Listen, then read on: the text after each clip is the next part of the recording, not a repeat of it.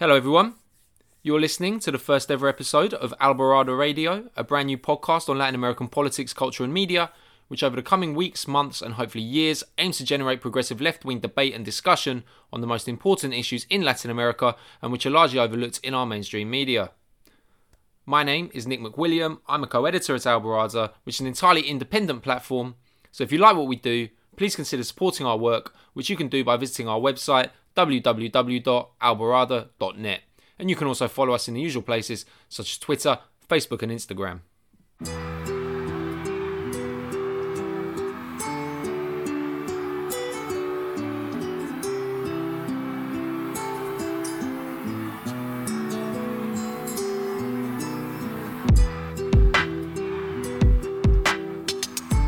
We have many options for Venezuela. And by the way, I'm not going to rule out a military option. We have many options for Venezuela. Venezuela is one of the three countries I call the troika of tyranny. It'll make a big difference to the United States economically if we could have American oil companies really invest in and produce the oil capabilities in Venezuela. It'd be good for the people of Venezuela. It'd be good for the people of the United States. We both have a lot at stake here, making this come out the right way. So the United Kingdom believes that Juan Guaido is the right person to take Venezuela forward. We are supporting the efforts of the United States, Canada, Brazil and Argentina to make that happen. In the past hour, several European countries, including France, have recognised the opposition leader Juan Guaido as his country's interim head of state, after President Maduro rejected their demands for fresh elections. The Venezuelan economy has been crippled by US sanctions, and the UN rapporteur, the first UN rapporteur to visit the country for 21 years, is quoted as saying this, Mr. Speaker: US sanctions on the country are illegal and could amount to crimes against humanity under international law. They have chosen not to recognize the government. No, we do. Based also, and that they look to the United States for guidance. They look to the United States for support, which is why Guaido came to the U.S. first to make sure he had their backing. Is based also fundamentally in racism and in classism, and in this concept of the U.S. is better than us. The U.S. is better than Latin America. We would much rather be allied and aligned with the United States than with our neighbors in Latin America.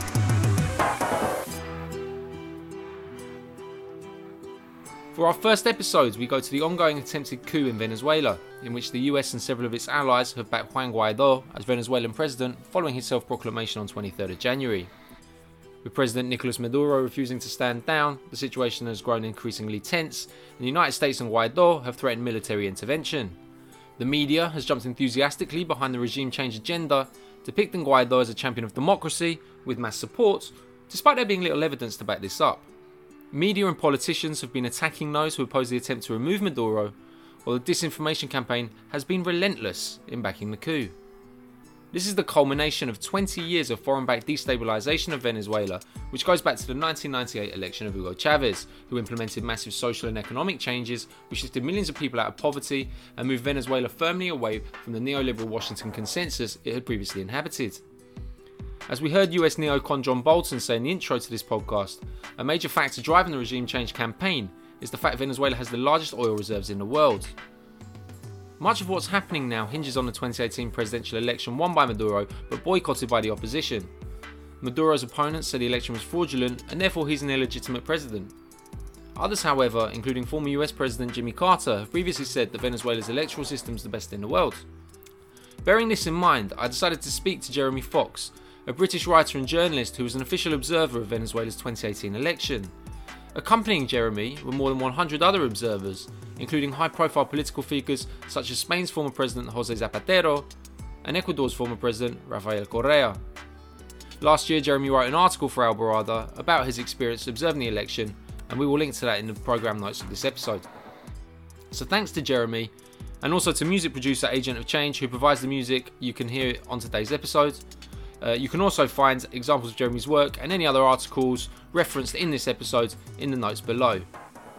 Without further ado, welcome to Alborada Radio, and we hope you enjoy it.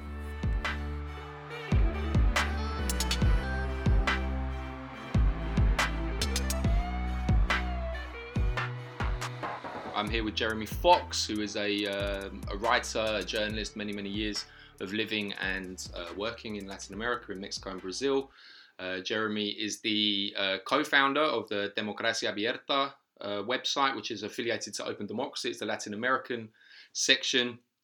And Jeremy was also an observer of the May 2018 presidential elections in Venezuela, which is the main subject of our conversation today, bearing in mind what has happened recently and what is still happening and ongoing in Venezuela, where it's, day by day, things are changing very fast. We don't know what's going to happen, but obviously there's major concerns that this could escalate and could get out of control. Jeremy, perhaps you could just tell us a little bit about your background and how you came to be involved with Venezuela. Well, my background is very strongly Latin American. I became involved in Latin America many years ago after finishing my first degree and leaving university. And I ended up as the representative for a publisher, a British publisher called Longmans, in what they charmingly called in those days the northern half of Latin America. I was in my early 20s. And my territory was Mexico, Central America, Cuba, the Spanish-speaking islands of the Caribbean, Peru and Ecuador. And I worked there for quite a few years. And then I joined a very interesting organization set up under the auspices of the Mexican government, or the finance by it, called CIDE, the Centro de Investigación y Docencia Económicas, the Center for Teaching and Research in Economics, which was partly established in order to receive intellectuals and former politicians who were refugees in Mexico from the military coup, particularly in Chile. But also, one tends to forget, there was also a coup in 1973, the same year, in Uruguay. And there were also refugees there, writers and academics from Argentina, which at that time had a military government. So I was the only non-Latin American in the organization when it was established. And I became the first editor of the magazine that they decided to publish at the time, which had a rather provocative name. It was called The United States as Seen from Latin America, Estados Unidos Perspectiva Latinoamericana. And there was a time when we were discussed in the US Congress as a threat to the peace of the West. And my phone was tapped. And in those days, tapping phones was a fairly crude business, where if you picked up your telephone at home, you could hear the click and heavy breathing, which caused great amusement because I was not the only one whose phone was tapped. So it was an interesting introduction, not only for me on the ground in Latin America, but also to the various conflicts, the political conflicts that were rife at the time and which continue to be part and parcel of what it means to live in Latin America. Great. So in May 2018, you were an observer of the Venezuelan presidential elections, which you wrote an article for Alborada, which we published and we will obviously link to for this. So I'd just like to know about how you became an international observer, why you did it, and on who organised it, how did you come into this position, and who invited you? So I retained my deep involvement there, and as a result, over the years, and also the fact that I've written quite extensively on the region, I've made many contacts, and have continued to do so. One of those contacts has become a close friend of mine, is Alicia Castro, who was the Argentine ambassador to Venezuela first, and then to the UK. And I think it was through her that my name came to the attention of the National Electoral Council of Venezuela, who sent me an invitation to be one of the international observers for the May 2018 elections. So that's how it came about. During in the build-up to the 2018 presidential election, the Venezuelan government sent a request to the United Nations that the UN send electoral observers. This was opposed by the opposition, and it was also eventually rejected by the United Nations. I believe on the grounds that the opposition was saying the elections were illegitimate, and for the UN to go would be to legitimise them. What was your perspective on the legitimacy of the elections, and on the UN on its rejection of sending observers there? Well, first of all, the elections, the final date of the elections, because the date was changed once, was something that was originally agreed with the opposition. And at some point, I think it was because the opposition probably recognised that it was not going to win, it decided to announce that they were not legitimate. There was no particular reason for this. There was no foundation for it. But the Maduro government, the Chavista governments, I should say, because this applied also to the government of Hugo Chavez, is seen as a left-wing government. It's unpopular, particularly with the governments of the West. And so they managed to persuade the United Nations that the elections would be, in advance, illegitimate. But there is no particular rationale for this, and I think it was completely mistaken and rather foolish, because if the United Nations had been represented, then it would have been able to take a rational decision of its own about whether it thought the elections were legitimate or not. But since it wasn't there, it made an assumption which is not based on anything other than to what it heard from the opposition. So part of the opposition, of course, decided that it wasn't going to win. That was the part of the opposition that was originally would have probably had the greatest chance of making headway against the Chavista government. Decided it wasn't going to win, didn't contest the election, but did decide that it would campaign. And the campaign that it launched was a campaign to persuade the electorate to abstain. So that was an effort to delegitimize the election. And to some extent, it succeeded, certainly in terms of its international image, because the United Nations and the European Union, by the way, refused to send any observers. The observers that were there, however, came from all over the world, and there were some very distinguished observers there. The former Prime Minister of Spain, José Luis Zapatero, Rodríguez Zapatero, was there.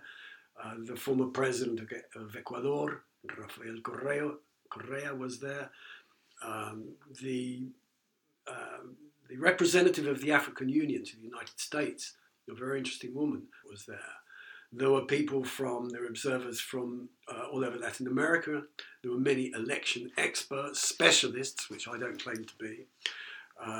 There were representatives from China and Russia, from Germany I met, from plenty from Eastern Europe, but also from Western Europe. They really were from all over the world. There were between 100 and 150 election observers there, and they were not patsies. And I don't claim to be a patsy either. So as the electoral observers, what did this role involve, on the ground in Venezuela? It involved examining the electoral system, how it worked, how it was controlled, how it was observed. It involved observing the end of the campaign, the final few days of the campaign. It involved presentations not only from the existing government, but also from the members of the opposition who stood, because there were several parties that contested the election. We met with them, we listened to their presentations, we had an opportunity to interview them. So this was not something that was purely centred on the governing party, not by any means at all. And to that, in that respect, I could find no fault at all with the way the election was run.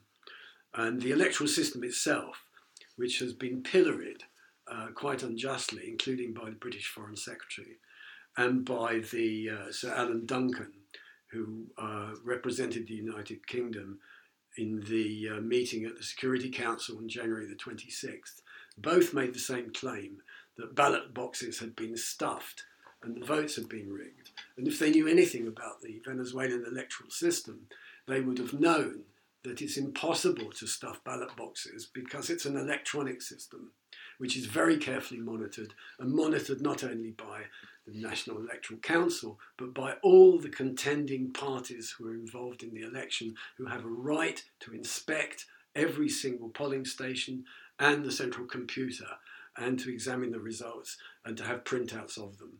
So there is no way that this election could have been fraudulent, or that ballot boxes could have been stuffed. It's an absurd accusation, and it's completely against any evidence that anyone could possibly try to adduce. It's nonsense, and the British government has no right to be issuing statements that consist entirely of provable untruths. And I think this does a disservice not only to the Venezuelan people, but also to the British people who are being fed nonsense. We are extremely concerned about the situation in Venezuela. It is clear that Nicolas Maduro is not the legitimate leader of Venezuela. The election on the 20th of May was deeply flawed. Ballot boxes were stuffed, there were counting irregularities, opposition parties banned, and this regime has done untold damage to the people of Venezuela. And your views on the sort of the transparency and the reliability of the electoral system, these were shared amongst all the electoral observers? All the electoral observers, and all over the country, not just in Caracas. My role was to stay in Caracas. I visited very wealthy areas, middle-class areas on election day, and also one of the very poorest areas in the whole country, which is in the hillsides of Caracas, where there are still, very considerable slums. And I visited an election station there with a couple of others, including one of my companions there was a Spanish senator as well. And because I speak the language, I was able to talk to the local people about their sense of how safe the electoral process was. And I heard no complaints from them at all about the electoral process. How did you find the overall conditions and atmosphere in Venezuela at the time? That's a completely different question. Nothing to do with the electoral process, which I think is completely solid. I have one or two very minor criticisms about the electoral process, which you may want to discuss with me later. But the situation in Venezuela that I found, I described as almost beyond surrealistic. The way the economy is run is complex and difficult to understand from the exterior because it is so unusual. I'll give you some simple examples to start with. For example, of the 100 or 150 election observers from all over the world that were there, I doubt whether there was a single one who didn't arrive in the country with a few dollars in their pocket, because when you visit another country, you don't go empty-handed. It was impossible, even in the hotel where we were, when we stayed, to buy a beer at the bar because you can't change foreign currency. There is a very large black market, which of course we didn't have access to, and we would have had to go into the street. I wouldn't have used anyway. You could change currency at a bank, but if you went to a bank, there are queues which are as long as the ones that have been publicised as being outside supermarkets. You'd probably have to stay there all day. So Venezuela is actually excludes foreigners from arriving there and behaving in the way that they would expect to behave in any other country, because there is no system there of actually spending money. And given the fact that Venezuela is desperately in need of foreign currency, it's obvious that business people who might arrive there to do business in Venezuela can't feasibly do it, or certainly can't do it very easily, because they can't even exchange their own currency there in any way which is convenient or efficient. So that is completely crazy. And I think there are easy ways to resolve that. Venezuela has a particular problem internally with the oil industry. We've heard a lot about its external problems, the interests of the United States in taking over the oil industry and so on and so forth, which we might go into later. But internally, the price of fuel to fill your car up, for example, costs less than if you were filling your car up with water. Water is more expensive than petrol there. The the petrol subsidy, the fuel subsidy in Venezuela, was not started by the Chavez government. If I remember correctly, it was instituted first by a previous president, Caldera. But the problem is that it's almost become impossible to get rid of. Why impossible? Why couldn't Hugo Chavez, who was so powerful and had such a command over the Venezuelan political mosaic and also over its economy, why couldn't he manage to change it? And I think the answer probably lies in the army, because there is a great deal of, and this is not a secret, of smuggling of fuel, amongst other things, over the border, particularly into Colombia, and I suspect also into Brazil. And the army patrols that border. And if you can buy petrol in Venezuela for almost nothing and take it over the border you will find that prices resemble international prices for fuel. So you make a huge profit on it. And in order to deal with that problem, you have to deal with the profits being made corruptly by members of the armed forces, amongst others, from a system which is fundamentally economically unsound. And that's very difficult to deal with. And I suspect that's the reason why it has not been dealt with. But what effectively it is internally in the country is a massive subsidy to the middle classes and the upper classes, who are, of course, the ones who have private vehicles. So that is, as I say, that's almost surrealistically crazy. There are probably ways of dealing with this, but nobody seems to be handling it. Another problem is that an estimated 96% of the country lives in cities. And there is almost, therefore, no one in the country. So food production is very low. I know that the Chavez government made some effort to deal with this. And I can tell you of a story, and I can't vouch for this, but I suspect that it is the case because I got it from a very senior public official, that when Hugo Chavez was president, a plan was made to import quite a few thousand milk cows from Argentina, which has, of course, a very fine agro-industrial sector, to produce milk, and particularly to produce powdered milk. So a factory was also involved. They were going to build a plant to turn the milk into powdered milk, which is widely used in Venezuela. That was when Hugo Chavez was president. That powdered milk plant was never finished. And all the cows that arrived, I have it on pretty good faith, that all the cows that were imported from Argentina died. Because during the rainy season, of course, there's plenty of grass for the cows to eat.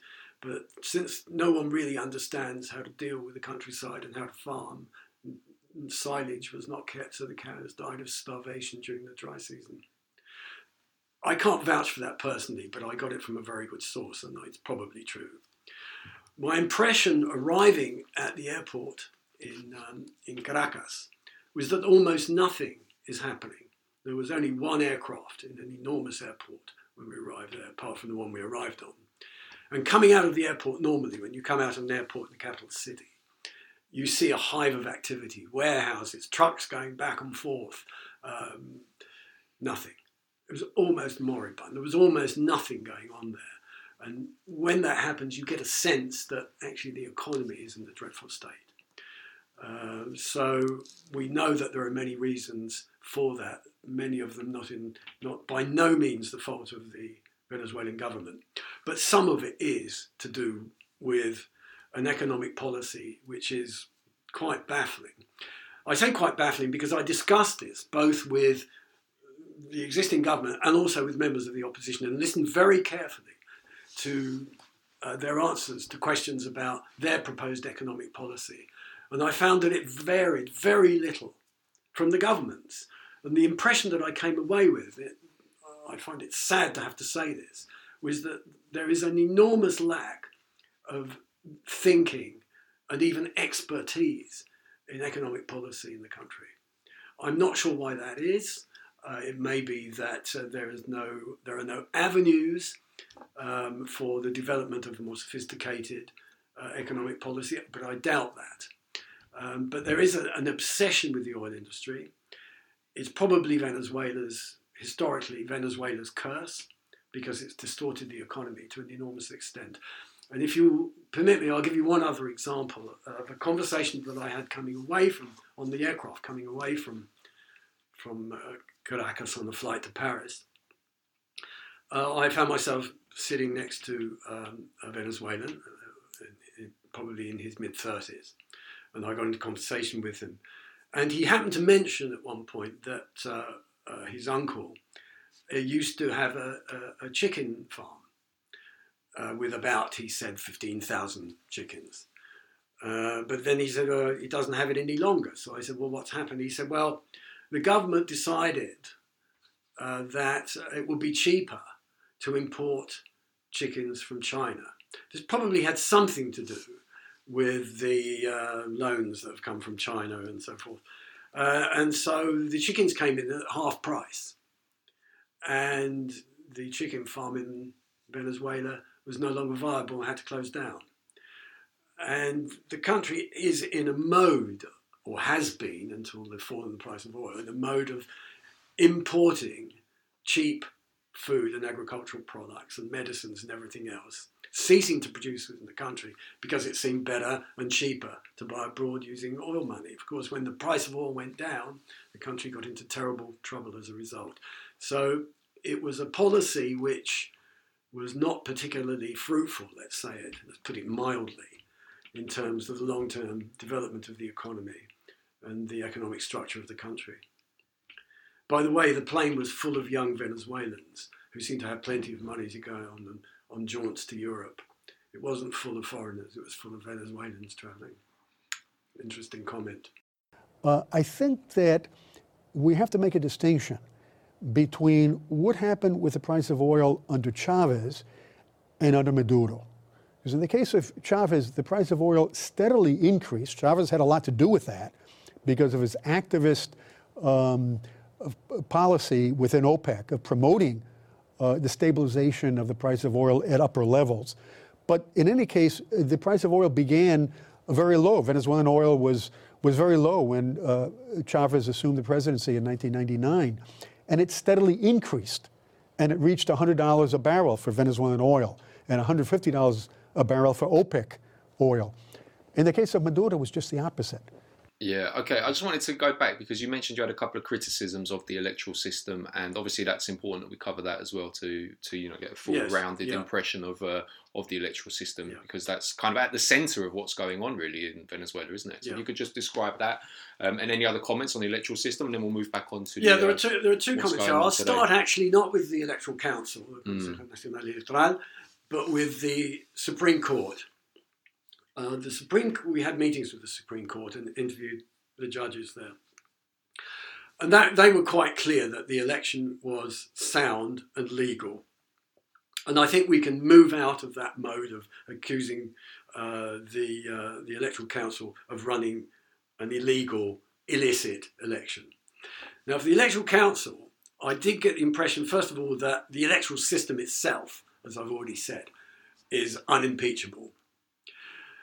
I did make an objection, which is quite interesting, when we had the round-up meeting with the Electoral Council and the observers at the end of the campaign, that the way that the choices are made by the voter when they're in the booth, and it's all done electronically, so they look at a screen and there are the names of the candidates with the parties that support the candidates.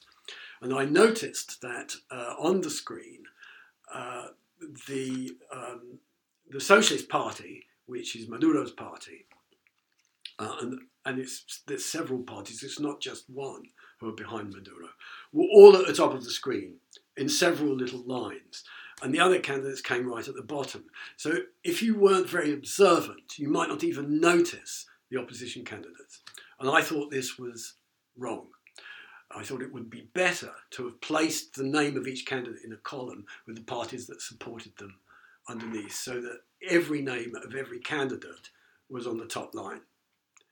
So I made this comment as a criticism, and it was a very interesting experience because the Electoral Council would hear none of it and made what I thought was an extremely feeble rationale for the way they presented the choice to electors. But the interesting thing was that round this big table, where there must have been, I don't know how many of the people were in that particular meeting amongst the observers, but it's quite a lot. No one supported me.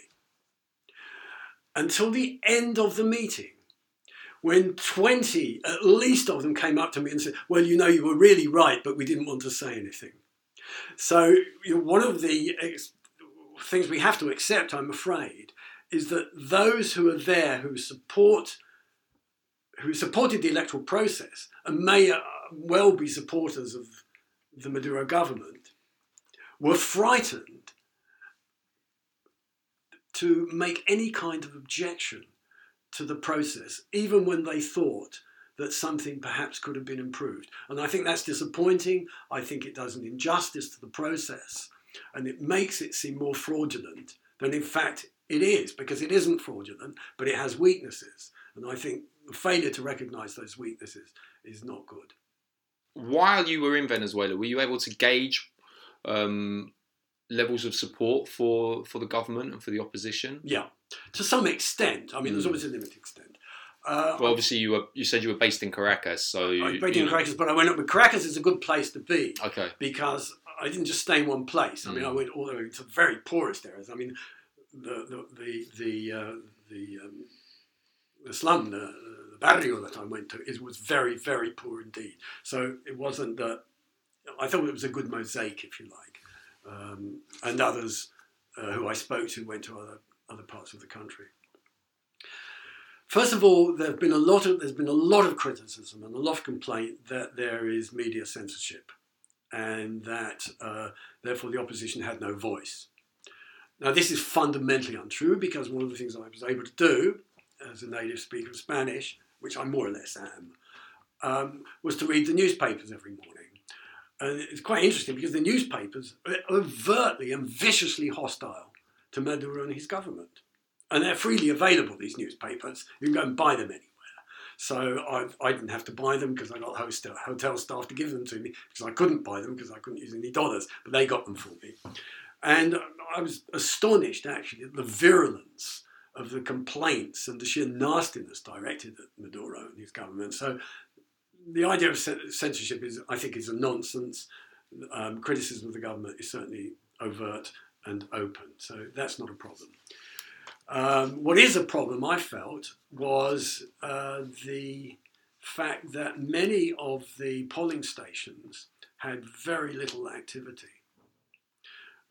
Half the time I found myself being interviewed on radio and television in Venezuela about what we were doing there, but there weren't very many people voting, and that turned out to be actually fairly representative of the turnout, which was 47%. That's extremely low by Venezuelan standards. It's not impossibly low when you compare it with turnout in some other places, like Sebastián Piñera, the president of Chile, was elected with an identical turnout of, I think it was 46 or 47% in Chile. No one complained about that. Nonetheless, given the crisis in Venezuela and the divisions, the political divisions that there are in the country, I think it's unfortunate. There was a lot of abstentionism there. So to a large extent, the campaign conducted by those members of the opposition which decided to campaign for abstentionism actually worked. But I don't think that's the only reason. I think there is a lot of disillusion in the public in Venezuela about what has happened to the country, and that's quite understandable because it is in a bad state. I did see people in the street poking their way through rubbish bags, looking for something to eat or something that they might be able to sell. So this isn't an invention. There is hardship and distress in the country, and the conflict, the political conflict, which is so overt and which has led to such violence in the country as well, as we know, is wearisome, and the country is tired. And I did get that impression very clearly. I was also very disturbed talking to, for example, the hotel staff, learning how little they earned. Most of them, in fact, all of them that I talked to, and I talked to quite a lot of them, were earning between $4 and $5 a month. One of the election observers, who's a native Latin American, went out of the hotel to buy some medicine. I can't remember what it was. Went to a pharmacy. And while she was buying the product, between asking the price and getting to the cash till, the price went up by something like 20% in that period. And that is not a circumstance which makes life anything other than a torture for many people.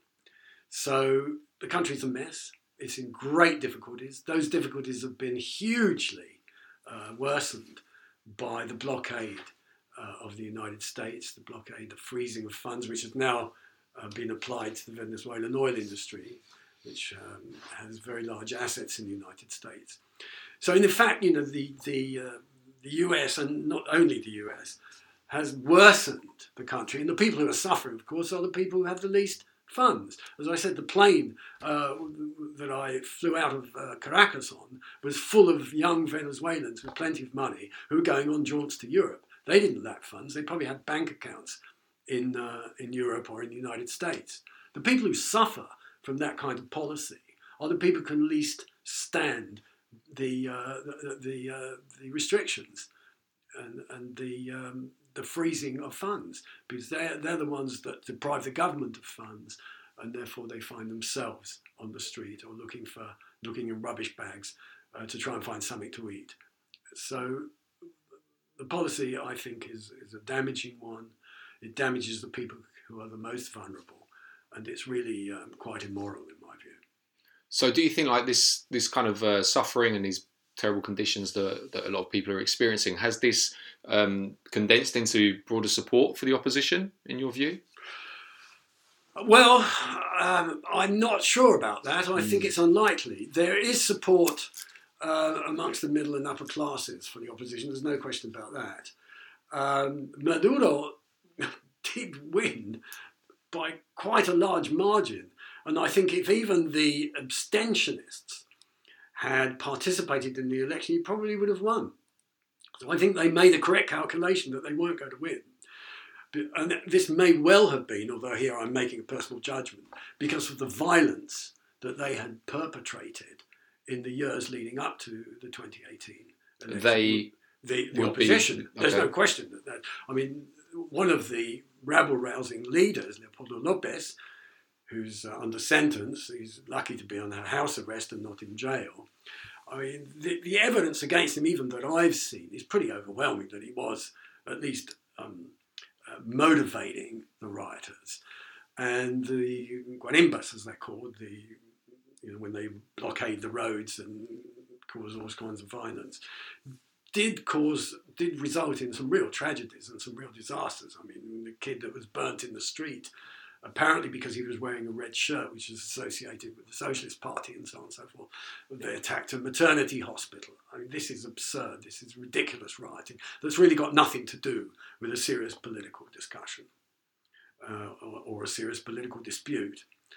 I think another criticism I might make, although here I don't claim to be an expert, I could say rather than the criticism that I'm baffled by why the opposition leader who nearly won the election in 2015, was in 2015, wasn't it? Enrique Capriles, he was banned for 15 years from participating in an election. I can't really find a justification for that, though I don't claim to be an expert on it, and it may be that there's some very good reason, but I haven't seen it. And I don't think it does the electoral process any favours. That's my personal view, however. Okay, so we just saw this article that came out on the Grey Zone Project by Dan Cohen and Max Blumenthal, looking at the background of Juan Guaido, who of course is the self-proclaimed new president, recognised by some, not recognised by others, which looked at his background within the Guarimbas and within these opposition disturbances, alongside Leopoldo López, and his involvement in various groups of the from the right to the far right. Did you hear about Guaidó when you were in Venezuela? Nothing at all. Okay. I knew nothing about him.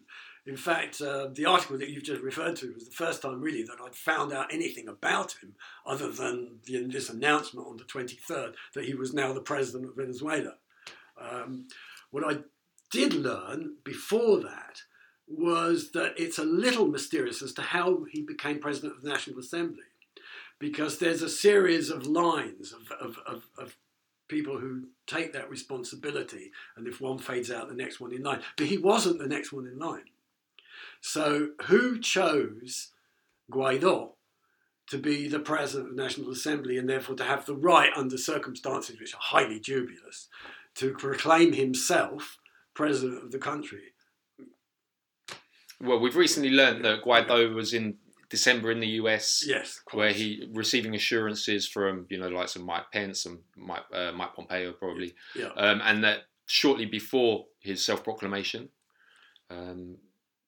last week, he had a phone call with Mike Pence in which he was told that if he did it, went ahead and proclaimed himself president, he would be recognised by the US. So Guaidó is quite clearly, conducted this move knowing that he would have support. Yeah. And also from the Lima group, which is the obviously the likes of Bolsonaro in Brazil, Duque in Colombia, Macri, Argentina, Piñera, all these very sort of right-wing presidents of various parts of Latin America. Now, it seems like the Venezuelan opposition, its strategy for the last at least 4 years, but arguably going back to the beginning of Chavismo in 1998, has basically been foreign intervention in Venezuela. They have not organised politically policies to tackle Chavismo.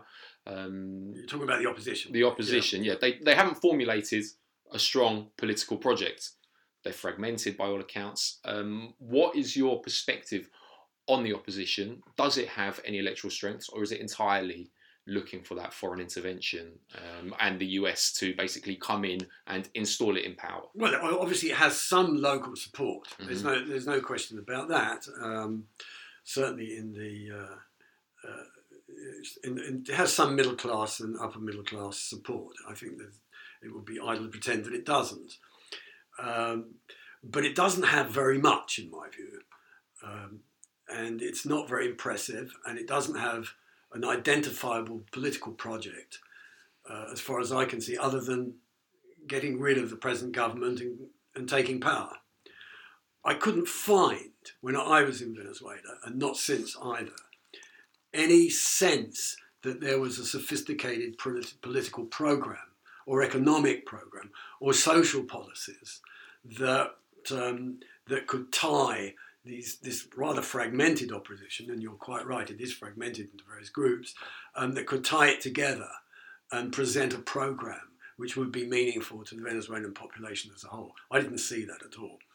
The foreign intervention, there's no question that the foreign intervention did begin with the attempt in 2002, obviously started before 2002, to unseat Hugo Chavez. There was a coup then. It was supported by the United States, which recognised immediately a new president, Pedro Carmona, and decided that he was president. He lasted 36 hours before part of the military and the people clamoured for Chavez's return. They made the mistake of not killing him. So he came back because he was extremely popular. So there has been foreign interference. There are members of the right-wing pressure groups and these fragmented political parties in Venezuela that have spent the period since working with the United States, travelling to the United States, talking to Congress. We know about them. We know about the activities of Corina Machado, for example, of Julio Borges, who with some cronies was in the White House the other day. So there's no question that they see their return to power as part and parcel of an activity that they will conduct in partnership with the United States. I think there's no question about that. Mm-hmm. So, with regards to the sort of the current impasse, if you like, that's currently taking place in Venezuela, Uruguay and Mexico have offered to mediate in negotiations between the opposition, or or the self-proclaimed government and the Maduro government.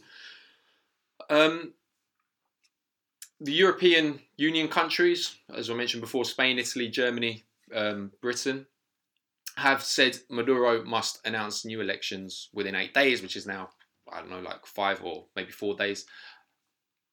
If new elections were called in Venezuela, would the opposition, i.e. the Guaido and that bloc, and the United States, elections would potentially see a Maduro or a Chavista government re-elected in Venezuela?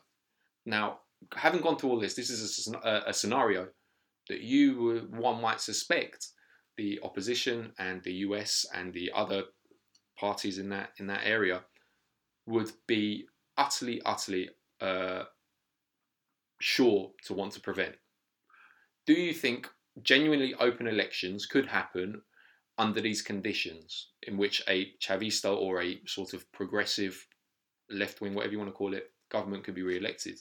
Well, it's a good question, and it's a question I've asked myself, and I've asked quite a few people with whom I'm in contact, not only in Venezuela but elsewhere in Latin America. My own view, and this is my own personal view, is if there were, quote, free and fair elections, end quote, held in Venezuela now, that the Chavistas would win again. So I think you're right in saying that it's probably the last thing the opposition in the United States really want. Certainly there would be no guarantee whatsoever that they would come up with a victory for the opposition, unless they did one other thing that they want, which is to completely change the personnel of the National Electoral Council and the Supreme Court. Remove all the personnel, replace them with stooges to ensure that the results of the election were the ones that they wanted. So I suspect that at the moment, unless that takes place, and that is not going to take place in the short term, they actually really don't want elections, but they use the call for elections as a stick with which to beat the Maduro government and a stick with which to beat the results of the election in 2018. I think that's the only thing. I think there's very little understanding in Europe, and I include the European Union in this, of what's going on there. And I'm also a Canadian citizen, and I've done my best to create a bit of fuss with the Canadian government about the very poor behaviour of the Canadian government with respect to this as well, because I think its ignorance is appalling, and it is in fact a member of the Lima Group, and of course is a signatory to the document that placed the most pressure from the Lima Group on the Maduro government. So, yes, I think you're right. I think that elections, they couldn't guarantee winning an election unless they made other changes, unless they forced other changes on the whole framework, on the whole structure, on the institutions of government in Venezuela. And that's a very difficult thing to do. The National Electoral Council is a power of its own. It's an independent power. It's not controlled by central government. It has actually the ability to use the police and even the armed forces to protect its autonomy, which is a very interesting element of the constitution. Guaido is another issue, because the claim of Guaido to be the president of Venezuela is based on very dubious circumstances, very dubious reading of the constitution. The article that everyone refers to is Article 233 of the Constitution, which I've read several times over, as many people have, and there is nothing in there which allows this to take place. There is nothing called an interim president. There is a circumstance under which the President of the National Assembly can be a temporary president, and that is if there is no president at all, or the elections that were held are illicit, which is, of course, what they're claiming. But in that case, the the president, the president of the National Assembly, has to announce elections within 30 days. That's what the Constitution demands. Well, he's not going to do that. So his position is highly dubious under the Venezuelan Constitution. But since he's not going to do that, he's also going to be, even if you accept that he's president of Venezuela, he's not going to announce elections within 30 days because there's no power to do so. He doesn't control any of the other institutions of governance. So it's nonsense, and it's nonsense perpetrated by the opposition in conjunction with the United States. And I regret very much that the European Union and many European states have swallowed hook, line and sinker what is actually basically a political farce. Okay, this brings me on nicely to the next point, because you were at Parliament just a few days ago. Yeah, I was, yeah. Could you tell us about the British role in sort of recognising Guaido, or saying it will recognise Guaido, unless this ultimatum over elections is met, and your perception of Britain's role in all this? Yeah, this was not. These were not statements made by the politicians.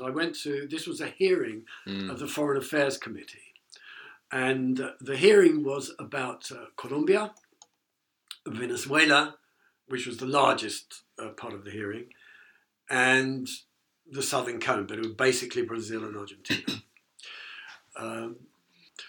The session on Venezuela was quite extraordinary because the main presenter, knows a lot, but it seemed to me, and I hope she'll forget, I won't mention her name because I like her very much, seemed to be somewhat intimidated by what she felt could and could not be said in a parliamentary environment. And there were some parliamentarians there, and not necessarily from the Conservative wing, who had arrived at the hearing with a very clearly prejudiced view about what was going on, which was not that different from what we could hear from Jeremy Hunt, the Foreign Secretary, and Sir Alan Duncan in the Security Council, and the hardliners in the Trump administration, and indeed from sections of the European Union as well. That was disappointing. I don't feel that in the end there was much clarity in that meeting. Interestingly enough, I felt that the presentations on Brazil and Argentina were in a sense even worse. There was no acknowledgement of the really ridiculous charges that have put Lula in jail in Brazil. I listened to quite a lot of the impeachment process, I speak Portuguese as well, in the Brazilian Congress. It was live streamed at some of it. And I listened to it, and the speeches were utterly absurd. There was no case against Dilma Rousseff. She was impeached on ludicrous grounds. So the car wash business in Brazil was frankly nonsense. The best expert on this, by the way, is a British barrister, Geoffrey Robertson, who knows a great deal. You probably know him, and he's taken a great deal of interest in the Lula case, and interesting to hear on this. And he wouldn't dispute anything that I've just said, I don't think. And in Argentina, I heard one of the members of parliament in the committee hearing dismiss the Kirchners as disgustingly corrupt people, without, it seemed to me, having any knowledge whatsoever, understanding of the circumstances in which the Kirchners came to power, of the enormous mess that had been made to the Argentine economy by the tenures of the Menem government, of the fact that Argentina was in default and maybe heading in that direction, incidentally, under Macri. So it was a disappointing and frustrating hearing, I thought, the Foreign Affairs Committee. But what really alarmed me was the superficiality of the questions and the degree of ignorance that I think is pretty general in our political mosaic here of Latin America. I think it's the least well-known continent, and therefore it tends to allow politicians to make statements or induce them to make statements which are based on hearsay or what they hear from press agencies in the United States or from the US government. There's enormous ignorance in this country, and it's very difficult to combat, because in a small hearing or in a brief submission like the one I made, you can't really give more than a very small flavour of the complexities of the continent. Well, yeah, with regards to the impeachment of Dilma, or the coup, as many call it, the imprisonment of Lula on, Trumped up charges. Yes, baseless or trumped up charges. Yeah. One only needs to look at the case of Brazil, which is obviously now, allowed a far-right, basic fascist to come into power with Bolsonaro. That what's happening in Venezuela is nothing about the democratic process. We can look at Honduras in late 2017, the elections there, which appeared to be highly fraudulent. Yeah. That it's not about transparency of elections, because that was anything but, and again, returned the right-wing government into power. And yet, we hear very, very little from our government, from our political, even some from the Labour Party, but, the Labour Party's been pretty quiet as well on what's happening in Venezuela. What is driving this sort of reticence from the British government to speak out? Is it ignorance? Is it just alignment with the right? I think it's both. I think there is ignorance. Yeah. I think there's a pretense of knowing more than they do. And I certainly heard this in the committee hearing, in the nature, there were lots of leading questions which gave the impression that the politicians really knew what they were talking about, and that their questions were just to confirm their own opinions, which were in fact prejudices. I think the Labour Party is steering clear of Venezuela because it's frightened of the backlash from the right-wing media here, including the BBC, I may say. And so if Jeremy Corbyn or any of his senior shadow cabinet, or indeed pretty well any MP in the Labour Party, started making statements that gave any sense of support for the Chavista project or from the Maduro regime, they would be savaged in the media here. And they probably feel they can't really afford to do that. That's what I suspect is going on, but I can't prove it. Okay, that brings us nicely on to the media. The role of the media in the Venezuela issue, what's happening now in Venezuela. The Guardian, which is obviously Britain's sort of liberal newspaper. Yes. Well, yeah, well, that's something that a lot of people have been, I think, in the last few years, really starting to question. Where does the Guardian stand politically? We've seen it. Its position on many issues where it might previously have been expected to show a more supportive editorial line, particularly around the Labour Party in Britain. But also its record in Latin America has been very, very dubious in terms of its reporting on Brazil. I know the website Brazil Wire, which is an English language website, which has done a lot of very, very good work around the Dilma and Lula and the rise of Bolsonaro, but also on the Western media's role in sort of downplaying the war on democracy there. But we're seeing kind of something similar happening with Guaido, where Guaido is being portrayed in large sections of the media as a legitimate political leader.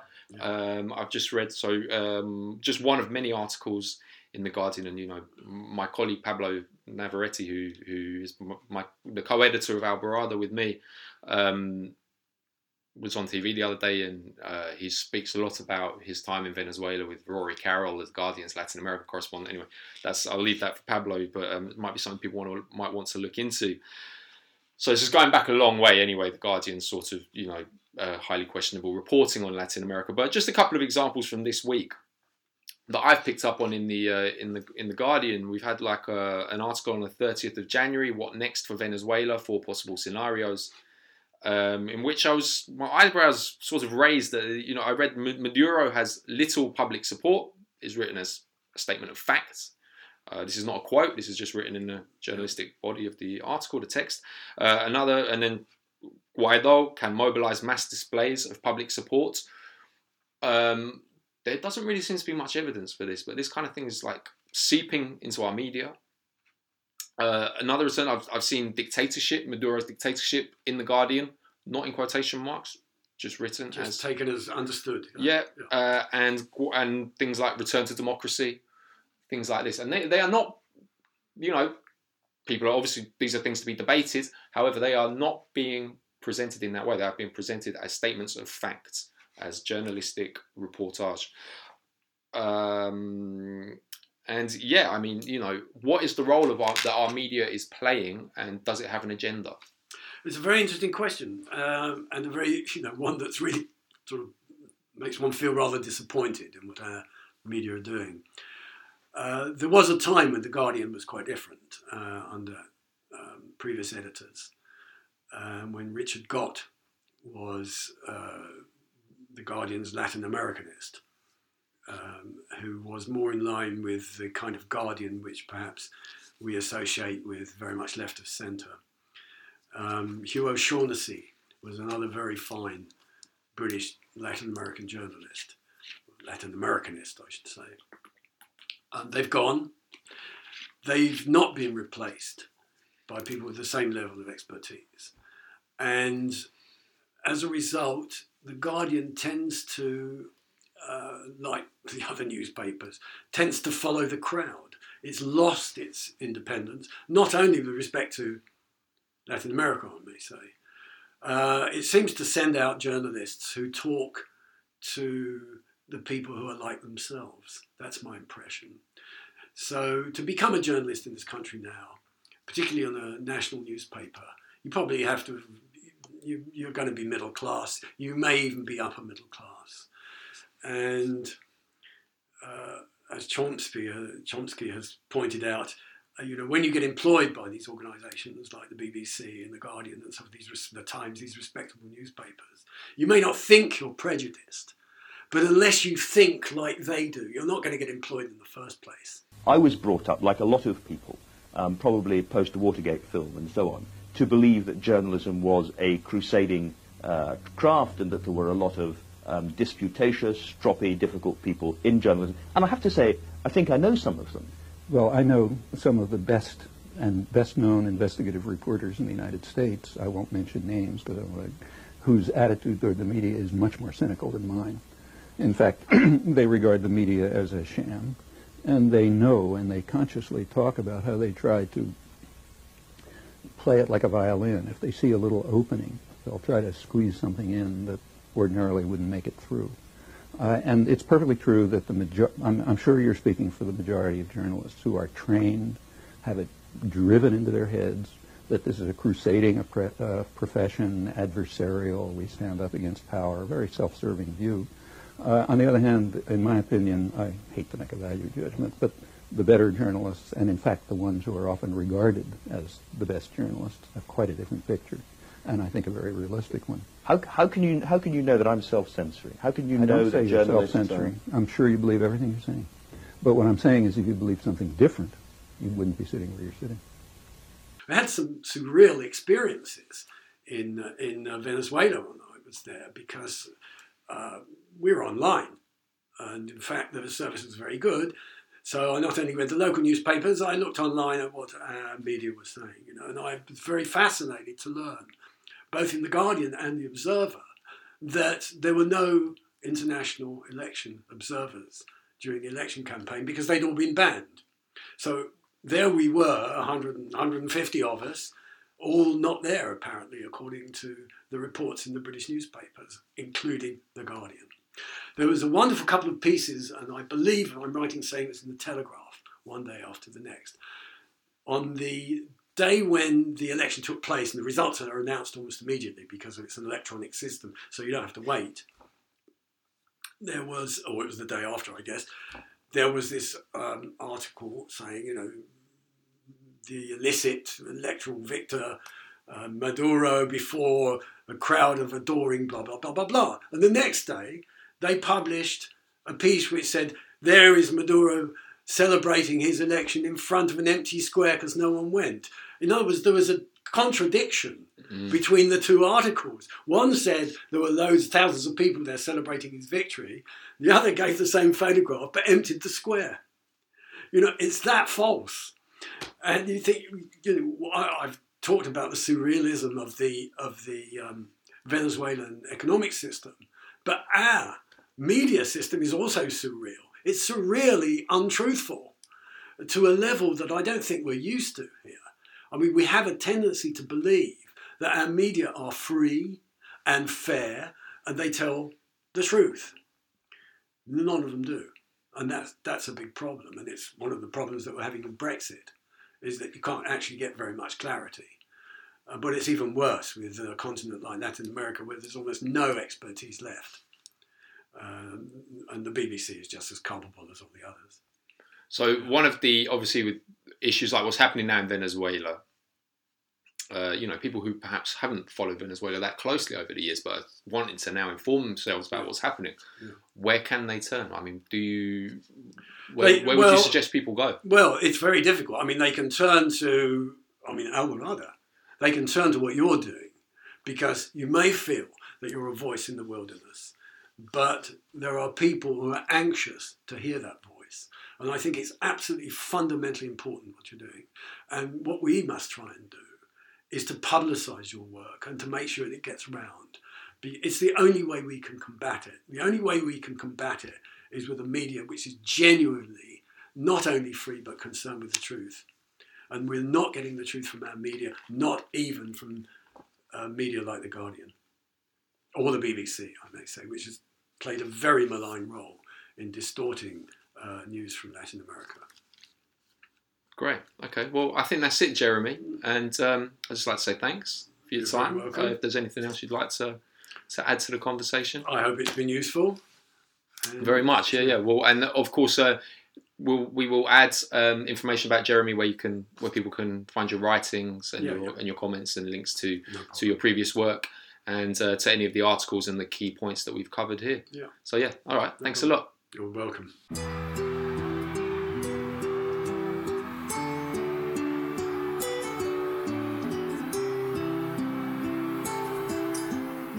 That brings us to the end of our first ever Alborada Radio podcast. We really hope you've enjoyed it. If you'd like to learn more about what we do, you can visit our website at www.alborada.net. As I said earlier, follow us on Twitter, Facebook and Instagram. And we'll be back soon with more podcasts. Please stay tuned, please subscribe, and please feel free to comment. Thanks again to Jeremy and to Agent of Change. All info in the notes. And we'll see you next time.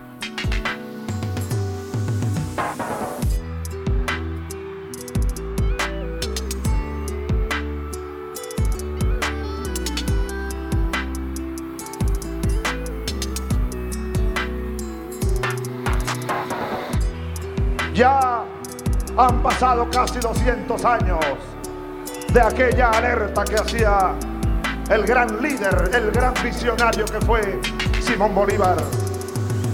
200 años después, aquí estamos nosotros, concentrados en esta Caracas bolivariana para seguirle diciendo no al intervencionismo norteamericano en nuestra tierra. Y aquí en Venezuela lo que estamos haciendo es un esfuerzo gigantesco para cambiar de camino, para cambiar del camino al infierno al camino a la vida. Yo les voy a decir algo. Bastante historia hay aquí